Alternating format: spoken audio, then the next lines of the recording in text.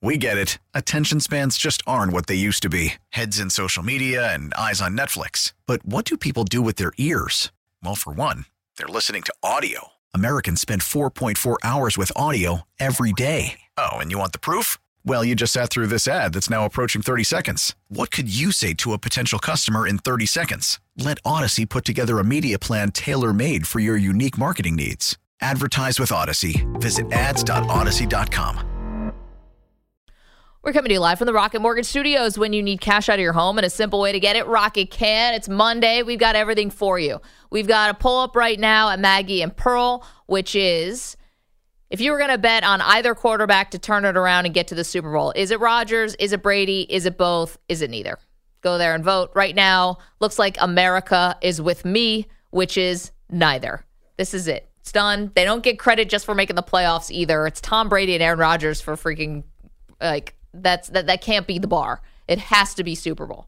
No. It doesn't have to be Super Bowl. You're telling me if the Bucs turn around and made the conference title game the way they are right now, that wouldn't be something? Anything short of Brady walking off with a Super Bowl win is going to feel like a letdown. I'm sorry. He's the one who decided to come back. I didn't make him do it. If they go 9-7 and make the wild card at this point, that'll feel like Aaron Rodgers reinvented the game if he can do that. They're so bad right now. That will be just good enough so everyone will forget about this season. No one's going to remember it. Yeah, we'll forget it. No, it's going to take heavy lifting to get back to neutral for either of these guys. Right now, this will be remembered as all-time terrible seasons for both of them. So we got that going on for you. And now we want to talk a little college football as well. What a weekend. It is our pleasure to welcome in senior writer for The Athletic, our buddy, Stewart Mandel. Stewart, great to hear you. I was about to say great to see you, but you're on the phone. Thanks so much for doing it today. We know today's a busy day. Hey, guys. How are you guys doing? Dude, we're doing great. Coming off of this huge weekend, were you in Oregon this weekend or not? Did we get bad intel? Yeah, I did. I went up to the UCLA-Oregon game. Wish it had been a little more dramatic than it was, but really impressive showing by the Ducks. Okay, so let's talk about Oregon for a moment because that was obviously one of the signature wins of the weekend. You know, we can talk about Bo Nix and want to do that for sure, but what's the path here for Oregon, the way that they've turned their season around after the clunker of the opener? What's the path for them getting to the college football playoffs, Stuart?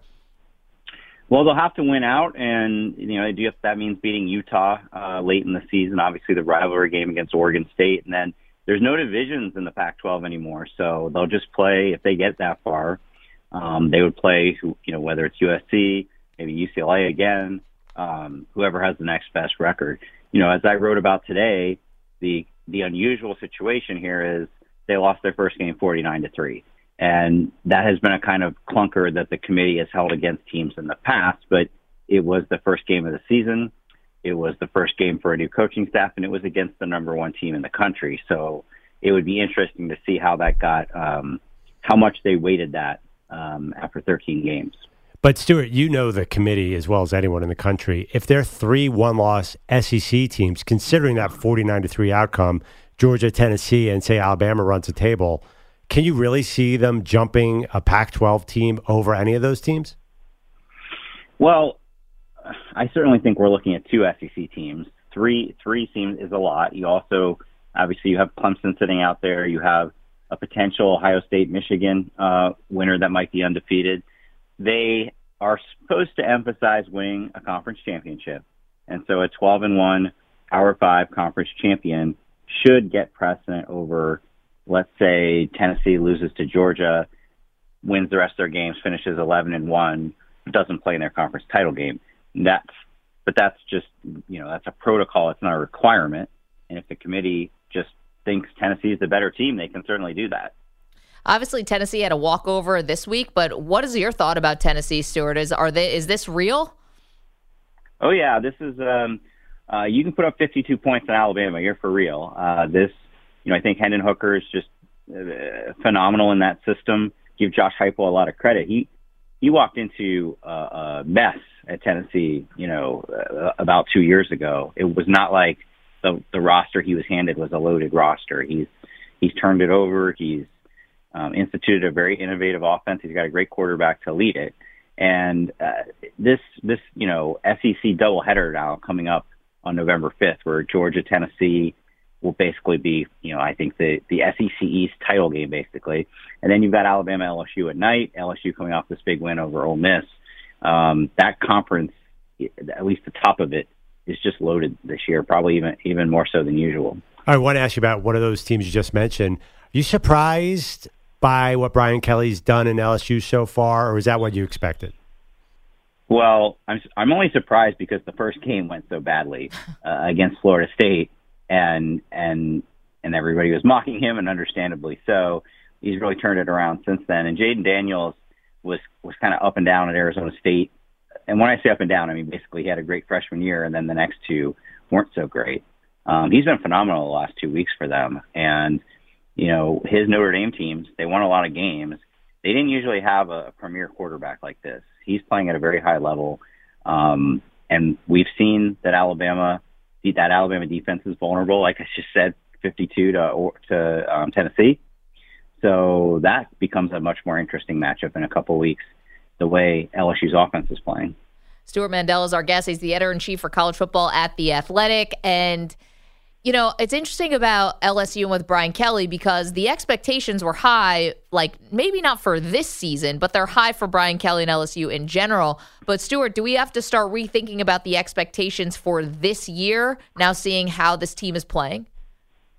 Well, they're in a bit of a hole with the two losses, but like I said, I mean, it'll come down to that Alabama game because if they can beat Alabama and finish 10-2, they're going to go to the SEC title game, and that is not something I would have expected of this team. I mean, frankly, this was a 500 after Joe Burrow and everybody left.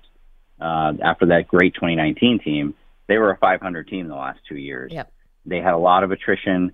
Brian Kelly did a nice job in the transfer portal, starting with Jaden Daniels, but a few other guys as well. And I mean, that's beyond expectations. I think LSU fans would have been happy just to see them, win 9 games and go to a good bowl. All right, Stuart, I got another confusing team for you. Clemson is undefeated. It has obviously a great path to make the Final Four, but now there's a quarterback controversy between DJU and Cade Klubnik. How do you see that playing out, and who would you play? I don't think it's a controversy yet, just because DJ had been playing so well before that game. And, Clemson came back and won. Cade Klubnik attempted 4 passes. So, they were very adamant afterward, this is still DJ's team. The problem is going to be if he has another clunker like that. He had 3 turnovers pretty quickly. Then there's going to be a strong demand, I would think, among the fan base to turn to Klubnik, who is definitely the quarterback of the future for them. But I give DJ a lot of credit. He had such a rough season last year, and then the first game wasn't particularly great. And then he got on a roll. And I don't know what happened this past week with the turnovers and why, basically Dabo kind of lost faith in him at that point. But hopefully for his sake, that was a one-time thing. Okay, if we're talking about Clemson, though, where do you see, they played Notre Dame on November 5th, and then Louisville, Miami, South Carolina, I know just got into the top 25. But who do you think is going to present the biggest challenge there? Is it obviously Notre Dame? Is it South Carolina? Who is it? It's a great question. I guess it kind of depends on if you're going to get the best out of Notre Dame or not. They've not been great this year, but right. You can see them coming out peak level for a game that big. Miami's just bad. Yeah. There's no other way around it. South Carolina has been a surprise. I mean, they're 5-2, and I don't want to write them off, but that rivalry has been very, very one-sided, and it would be hard to see Clemson losing that one. Frankly, Clemson just got through I think the hard stretch of their schedule. They beat 3 top 25 teams in the last 4 weeks. Teams lose games you don't see them losing, obviously. And Notre Dame, like I said, I think that'll be a tough environment for them. They lost there 2 years ago, but really they just survived the toughest stretch. They had a couple close calls in there, obviously, and it's not hard to see them maybe getting to the ACC title game undefeated. And that would be, I'd look at the standings. North Carolina would probably be their opponent there. Drake May is everybody's sort of hot young quarterback. Is that a threat to Clemson? Well, Drake May has been very good. Their defense has not been good. They actually got, if you recall, Notre Dame's offense has been very ho-hum except for one game where they lit up that UNC defense. It's frankly, after a 1 year, Pitt won last year, won the ACC, good for them. But for the most part, over the years, it's been Clemson emerges from that, and whoever they play in the other side is just a complete mismatch. And I think that'll probably be the case this year. I'd give them a better chance of losing, frankly, to Notre Dame or South Carolina than whoever comes out of the other division. Yeah, that makes sense. Stuart Mandel is our guest, editor-in-chief for college football at The Athletic. Stuart, Perloff, and I all worked together at Sports Illustrated for many, many years. And, we mentioned South Carolina. Obviously, the big win over Texas A&M. Now A&M has lost 3 in a row. Mississippi State, Bama, of course, and then South Carolina. And, Stuart, I know you know where I'm going with this, and it's the Jimbo Fisher on the hot seat conversation that I didn't think was real. $90 million seems a little high for a buyout to someone like me, but I'm not a Texas A&M, we don't call them boosters anymore. What do we call them? Collective person? I don't know. Fundraiser? Maggie, I just thought of this. Maybe Perloff could take some of his Adam Sandler money and help out the A&M fan base there. Listen, the lack of funds there is stunning. No, Stuart, we need Jimbo for content. We're not gonna help his demise. What, are you kidding? No, he's not going anywhere. They gave him this, insane contract, and then doubled down on it last year when they were worried they might lose him to LSU.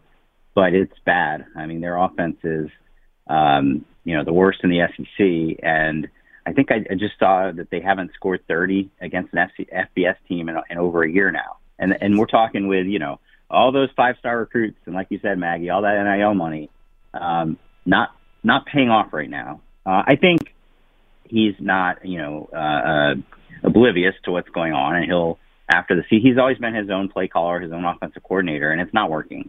So he's going to have to make a change after the season, bring in somebody from the outside that he trusts, and then actually let that person do their job. It reminds me a little bit of Gus Malzahn, who, when he got to Auburn, was considered an offensive guru, frankly, won the national title with Cam Newton, and got them to the national title game his first year as a head coach.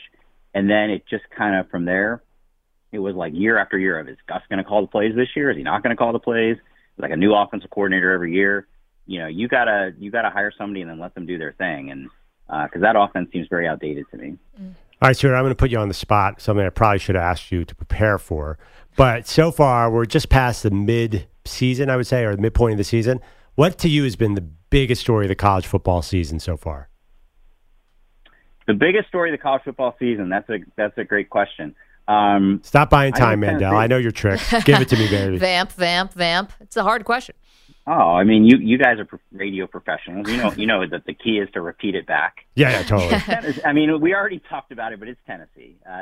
This program has been so bad for so long, and tried and gone through so many different coaches trying to chase their glory years. And frankly, when Josh Heupel went with the AD from UCF, nobody was like, "Oh, great hire. That's going to get it done." He's got them number 3 in the country. That was a huge win over Bama.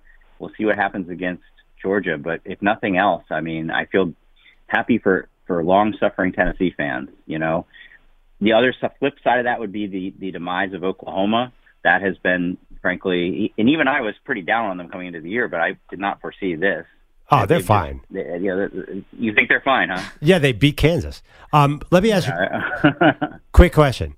Hendon Hooker, is he an NFL? I know you hate when I always bother you in the spring about this. Hendon Hooker, I never would have thought of as an NFL top 10 kind of pick, but he seems to have like a kind of a Joe Burrow magic. If you're an NFL fan, is this a guy you would pay attention to? Yeah, so the only thing absolutely you should pay attention to, what I don't know is his age, right? He's coming out, he's 24 already. Would an NFL team look at that as a negative? Like, if we're going to spend that kind of money, we want a franchise quarterback who's going to be here for 20 years. And, Trevor Lawrence, I think, was 20 when he was drafted. So that might be the thing that holds them back a little bit. But talent-wise, it does. I think the Joe Burrow thing is a good comparison, because go back and watch or look at the stats from Virginia Tech. He was nothing special there. He has just thrived with a new coach and a new system. And, frankly, he's my Heisman front runner right now, and certainly has more work to do to get that done. But, he has been a revelation, to say the least.